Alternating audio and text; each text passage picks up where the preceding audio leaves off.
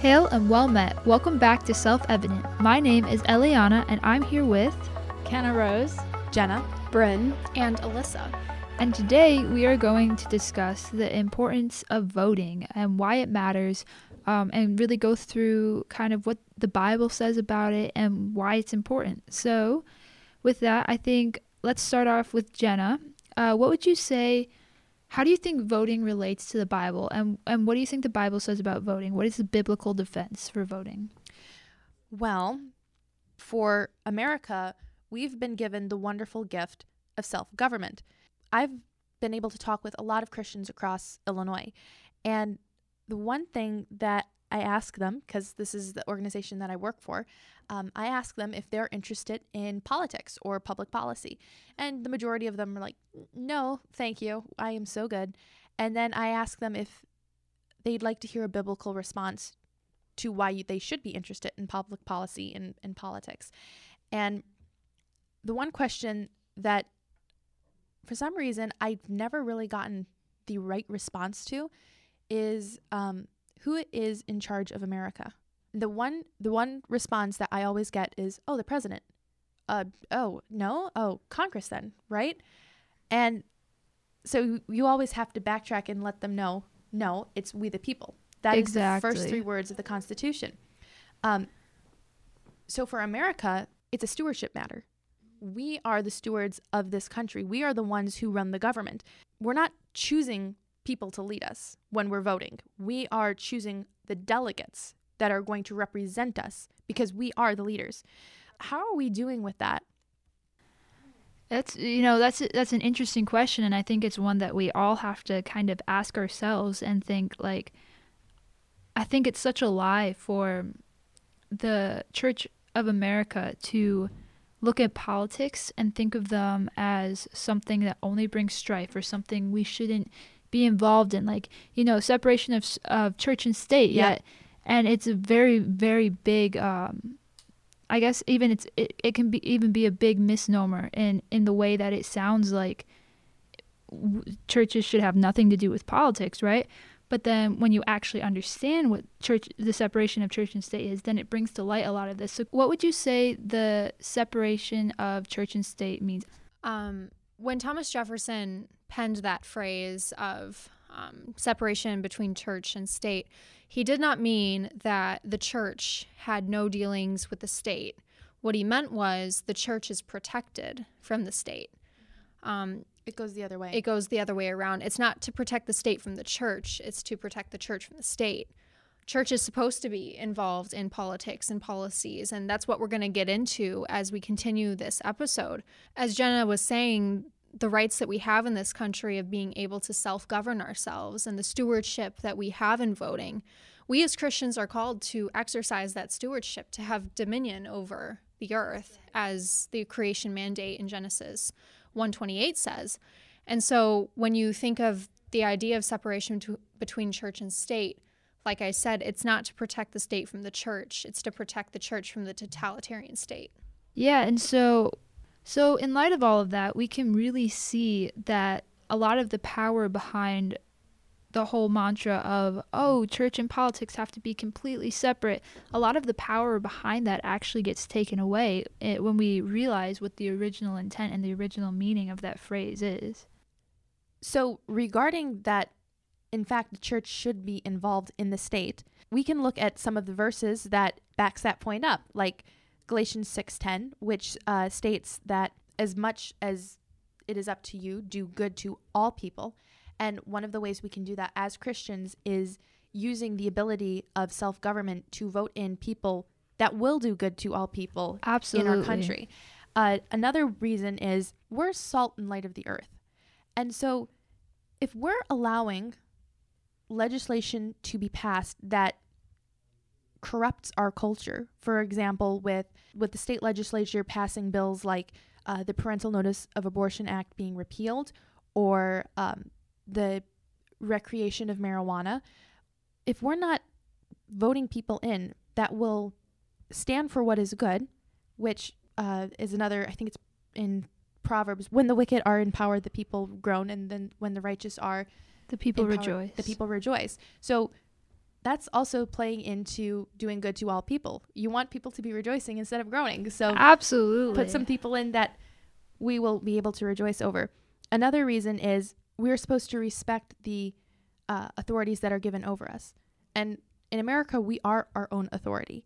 We need to be putting people in that we can actually respect. And there's a difference between, I think, also because people use the chapter about honoring the emperor a ton to kind of say against, like, you know, being involved in politics. And it's like there's a very big difference between honoring and listening to everything that somebody says. Right. Definitely. And they had a different culture back then as well. They didn't live in America. Exactly. America, we are the emperor.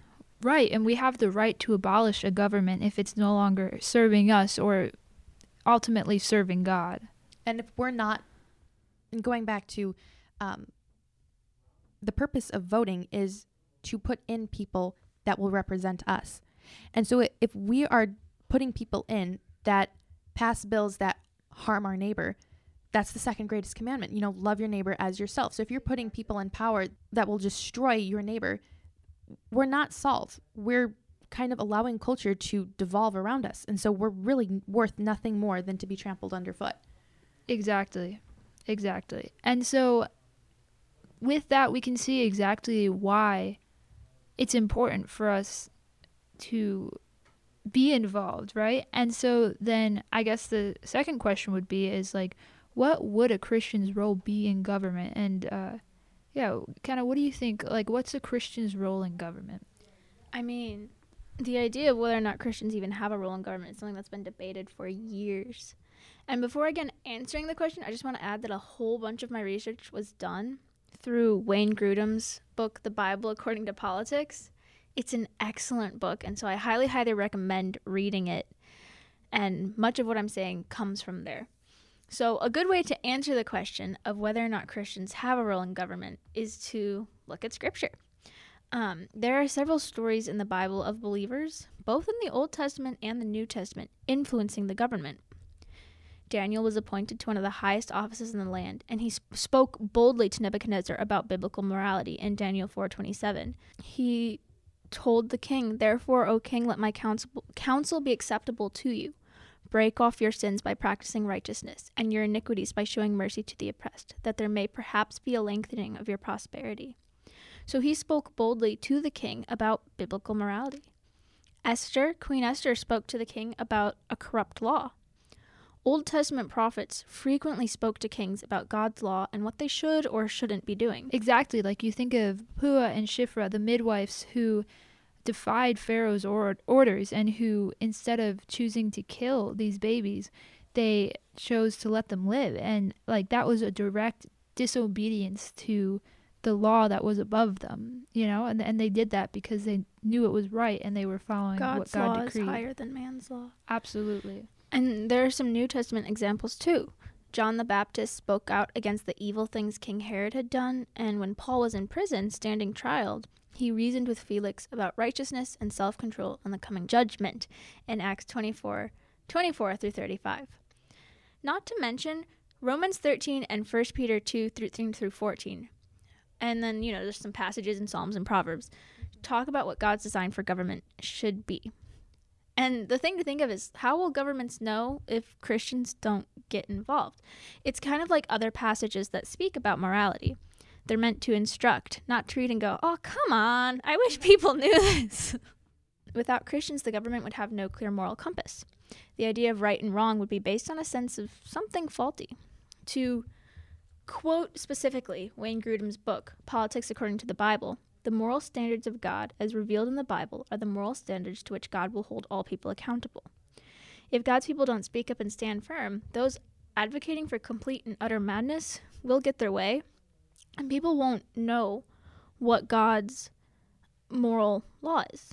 That kind of plays on to what John Adams once wrote in a letter to his son, where he said public business has to be done by somebody. If wise men refuse it, others will not. And if godly men refuse it, others will definitely not. It is a vacuum, and it needs to be filled by something. It is. It's so true. And you think of another thing from that Wayne Grudem book was saying government can't exclude religion. because it fails to distinguish the reason for the law from the content of the law. And so if the wise people who understand what the reason for these laws are or refuse the rule of public business, others won't. Yeah, you can see that right now in Chicago with the Safety Act being passed and people saying, well, I don't see a reason why we need to punish criminals. Why? Exactly. I mean, what's the justification behind that? Why are these bad? Why is stealing bad? And we see a deconstruction of the entire moral system as you start to turn away from God, because really that is the only place that we can place our morals in confidently. And when you start to turn away from that, and when you start to not see God as the ultimate authority, then your morals in every area of your life start to crumble and you no longer have a foundation. And we're really seeing that start to happen. Exactly. I mean, Allie Beth Stuckey wrote, I think it was on one of her Instagram stories. It was a really good, Instagram story about, the reason why you have to have a foundation in terms of being involved in politics. But she said, everything's going to be dominated by a worldview. The question is, which one? Not whether, but which. Right. And another point I have really fast before, I know this is a lot, but if Christians were only to do jobs that were focused on preaching the gospel, Christians would only ever become missionaries or pastors. And as it is, God has placed believers in pretty much every profession. Yeah. He said to take dominion over all of life. That is in every sphere. Christ is Lord of everything. Exactly. That includes politics. Exactly. Whether you eat or drink or whatever you do all to the glory of God. And our ultimate purpose is to be giving glory to God, and no matter what sphere of influence we find ourselves in. The gospel is applicable to every area of life. And just because something's controversial doesn't excuse believers from talking about it. Yeah. I mean, the gospel is considered incredibly offensive. Or even just getting involved in politics in other ways too. Voting as the minimum, but also praying for our leaders, as 1 Timothy 2:1-12 tells us to. And even getting involved in more intense, so to speak, ways by writing pamphlets, donating to candidates who will uphold biblical morality, and sometimes running for office. Yeah. Exactly. Because if we begin to remove ourselves from politics, it opens the door for moral decay, for culture shifts, and it inevitably changes the direction of a government that honors God, which America used to be. Exactly. And so we've covered a little bit about this, but I think to go even further, a little bit more further into depth, Alyssa, why would you say policies matter? Well, a common pushback that Christians give against involvement in voting or government in general is that it's just politics. Politics doesn't matter. Politics really isn't my wheelhouse. However, this is very untrue. Politics does matter because policies matter, and policies that are put in place affect people.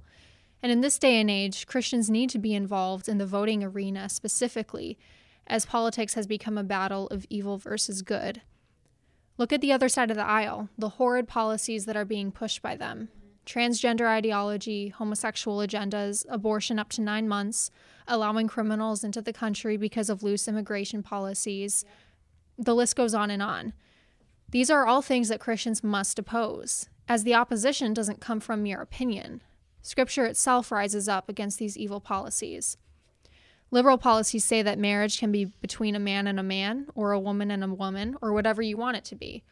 Scripture says that marriage is between one man and one woman in covenant.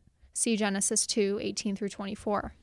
Exactly. And I think that's also why it's so important to know your Bible, right? Because Absolutely. if you don't know your Bible, then you're going to be left completely to instinct, which a lot of times God has written his law on our hearts, and a lot of times we do know that, but we've also seen that it can be warped, it can be messed with, and it never completely goes away, our conscience, but it can definitely be deadened, which is why it's so important to have the foundation of understanding what God's word says and what he tells us to do. Yeah, Absolutely. That's why there's the entirety of Psalm 119 that's dedicated to saying how good it is to know his statutes and his laws. Absolutely. And Scripture has more to say about these liberal policies. Liberal policies say that gender is fluid. Scripture says that God made humankind male and female. See Matthew 19:4. Liberal policies say that abortion is a woman's right to choose. Scripture says that abortion is a heinous act of murder. See Leviticus 24:17, Exodus 20:13, Revelation 21:8, Genesis 9:6, and Proverbs 6:16 through 19, to name a few. Liberal policies say that maintaining safe borders is a humanitarian evil. Scriptures say that the governments are put in place by God to administer justice, punish evil, and protect good. See Romans 13:14 and 1 Peter 2:13 through 14. According to an article by Decision Magazine entitled Politics, How Involved Should Christians Be? The article makes a very good point when it says, there seems to be an assumption in some circles that politics is inherently defiled and that political involvement is inappropriate for those serious about the gospel. This view fits into what theologian Wayne Grudem calls the do evangelism, not politics approach to civic engagement. Adherents of this view suggest that Christians should exclusively focus on sharing the good news and discipling others in the faith, because Jesus' final command was to make disciples, Matthew 28:16 through 20. In other words, because political engagement does not lead someone to faith in Christ, it is not considered a top priority. However, upon closer examination of Scripture, this objection fails to account for a broader perspective of politics, one that incorporates how people order their lives and affairs and the reality that the Christian worldview has much to say about civic responsibility. Moreover, the objection does not consider the responsibility Christians have to steward the blessings and opportunities entrusted to them. Because voting is a matter of stewardship, Christians living in a constitutional republic should seek to vote in a way that honors God and advances the well-being of their neighbor. End quote. Wow, that's a lot of really good information and really good truth. Absolutely. And as Allie Beth Stuckey says, politics matter because policies matter because people matter. Well, I wanted to comment on what you were saying, that Christians shouldn't be involved in the public square. Well, there is a prime example that I don't think we've brought up yet of when the Christians were, the Jews were exiled in Babylon. God told them that you are going to be here for 70 years. So you're going to marry, you're going to be given in marriage, you're going to be in the world, but you're not going to be of it. You're going to participate in the marketplace, you're going to build houses, you're going to grow food, and you are going to thrive where I have put you. So we are supposed to be in this world. We are supposed to be participating in, trading and getting married and having families and houses. There really is no excuse for us not to be voting. Weren't they told to seek the welfare of the nation they were Yes, put they into were. as well? And wasn't it Daniel who was the cupbearer? Or is that It was a different story? Nehemiah. Oh. Daniel was an advisor to the Daniel Yeah. was an advisor. king, one of his closest. Exactly. And so ultimately, I think policies matter because we should be fighting for truth, right? When we fight for truth, we're basically fighting for certain policies and for certain things to change. And yeah, I really appreciated that quote that policies matter because people matter. And so then it's like, why do people matter? And Bryn, what would you like to say about that? Yeah, so there are, if you look at the Bible, there are many, many verses that talk about why human matters. There's that verse in the Bible that says, "Are not 2 sparrows sold for a penny, and not one of them will fall to the ground apart from your Father? But even the hairs of your head are all numbered. Fear not, therefore, you are more value than many sparrows." And that's Matthew 10:29-31. And then there's also the verse that says, "Then God said, let us make man in our image, after our likeness." And that's Genesis 1:26. There's also, for one more, there's "For you formed my inward parts, you knitted me together in my mother's womb." Psalms 139:13. And this is just, those are only like 3 verses of why people matter. People are created in God's image. We are made, God made us, first of all. God would not have made us if we did not have a purpose. Yes. And we were made to worship God. And that's our purpose. That's why we matter. Yes. That's our number one thing we're supposed to do. Exactly. Glorify And then- him and build the kingdom. Yes. And I Yes. also wanted to mention on what the verse you referenced with every time a sparrow falls to the ground, God knows. Well, I remember there was this Corrie ten Boom reenactment where she referenced that same verse. But we all think of a sparrow falling to the ground as, one of them falling out of a tree. And that almost never happens because, they can fly. But she referenced that every time a sparrow falls to the ground, that actually means whenever they hop, because that's how they move. They move by hopping on the ground. And so every time a sparrow hits the ground. Just like that, with every little bounce of the step, God knows. And so if God knows every little tiny step of a little sparrow, imagine how much he thinks and cares for you. Definitely. so And there's also that verse in the Bible that says, "For I know the plans that I have for you." What was the rest of It it? was Jeremiah. Yes, Yes, plans Jeremiah. to prosper you. And that verse, it just shows God has a plan for us and he has a purpose for us. God, as I said earlier, would not have created us if we did not have a purpose and if we did not have a reason for being on this earth. And it's just so important. And us as people, we need to also realize that we need to love our neighbors as ourselves. We need to think, okay, there's this bill that's being passed that would maybe not affect me, but it would affect my neighbors and it would affect someone I loved or someone I knew. And that's one of those things where it's like we need to think, if my vote can change that. There's been multiple elections where it's been won by only a couple votes or bills. Exactly. It's one of those things like, if this is going to affect my neighbor, I should still vote in it to make sure that they're safe and 100%. that they have security. It reminds me of a poem written during World War II by Pastor Martin Niemöller, who wrote, "First they came for the communists, and I did not speak out because I was not a communist. Then they came for the socialists, and I did not speak out because I was not a socialist. Then they came for the trade unionists, and I did not speak out because I was not a trade unionist. Then they came for the Jews, and I did not speak out because I was not a Jew. Then they came for me, and there was no one left to speak for me." It's the idea of kind of doing for others what you would want done for yourself, even if you don't agree with their viewpoint. Do unto others as you would want them to do to you. Exactly. And at the very least of all of that, we as people, like you mentioned, we are made in the image of God, and we matter because of that. We have intrinsic value that has been placed upon us because we are made in his image. Definitely. And going back to that last point that I said about do unto others, even if they don't treat you well, you have to think that this person, even though they might be mean or even though they might not be the best person, they're still made in the image of God. And everyone is sinful and everyone is broken. And that's why we have Jesus. That's why he had to come and die for us, because we could not pay for the sins that we have committed. And we just have to know that even though we may not like them, they're still created in the image of God. Amen. Jinx. We're both thinking it. All right. And so with that, let us firmly rely on the protection of divine providence. As John Adams said, "Public business, my son, must always be done by somebody. It will be done by somebody or other. If wise men decline it, others will not. If honest men refuse it, others will not." Heed the call. Go vote. And if you're looking for more information on who to vote for and why, you can check out Illinois Family Institute's voter guide, which we will leave a link to in the description of this podcast. Thank you for listening. This is Self-Evident.